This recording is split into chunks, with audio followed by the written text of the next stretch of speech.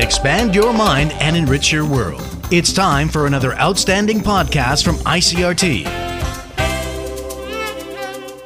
Good afternoon. I'm Trevor Tortomasi with today's episode of Easy News. The number of furloughed workers in Taiwan continues to rise. According to the Ministry of Labor, there are now 10,229 employees nationwide on unpaid leave programs, 无薪休假计划. That's up 3,846 compared to the previous week. Almost all of the new furloughs came from hospitality, food and beverage, and wholesale and retail sectors. The ministry says this is in connection to decreased travel and spending because of the ongoing nationwide Level 3 coronavirus alert. It adds that most of the new furloughs are for 13 to 16 days per month, a vast increase over the previous 1 to 4 days. And religious events remain suspended, and controls on funeral services continue as Taiwan continues its Level 3 alert. The Ministry of the Interior says, as the alert is extended until July 12th, places of worship, 宗教场所, will remain closed to the public, and religious events for large groups will remain on hold as well. And funeral and memorial services remain limited to family members, and those attending must adhere to safety protocols.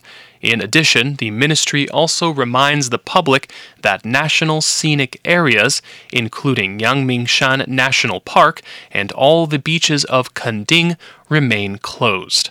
They are asking everyone to refrain from going out more than absolutely necessary. And the Taoyuan government is making it as easy as possible for pregnant women to get vaccinated. 17 hospitals and maternity clinics, 妇产科, in the city are now providing AstraZeneca or Moderna shots for expecting women. Taoyuan has also set up a hotline to arrange for free transportation to and from the clinics.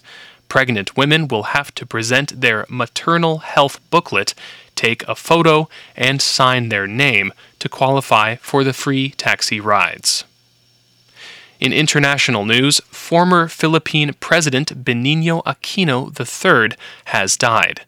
He was the son of pro-democracy icons who helped topple dictator Ferdinand Marcos and had troublesome ties with China. He was 61. Aquino was president from 2010 to 2016 and the heir to a political legacy of a family that has been regarded as a shield against authoritarianism, 威权主义, in the Philippines. His father was killed in 1983 while under military custody, and his mother led the 1986 People Power revolt that ousted Marcos.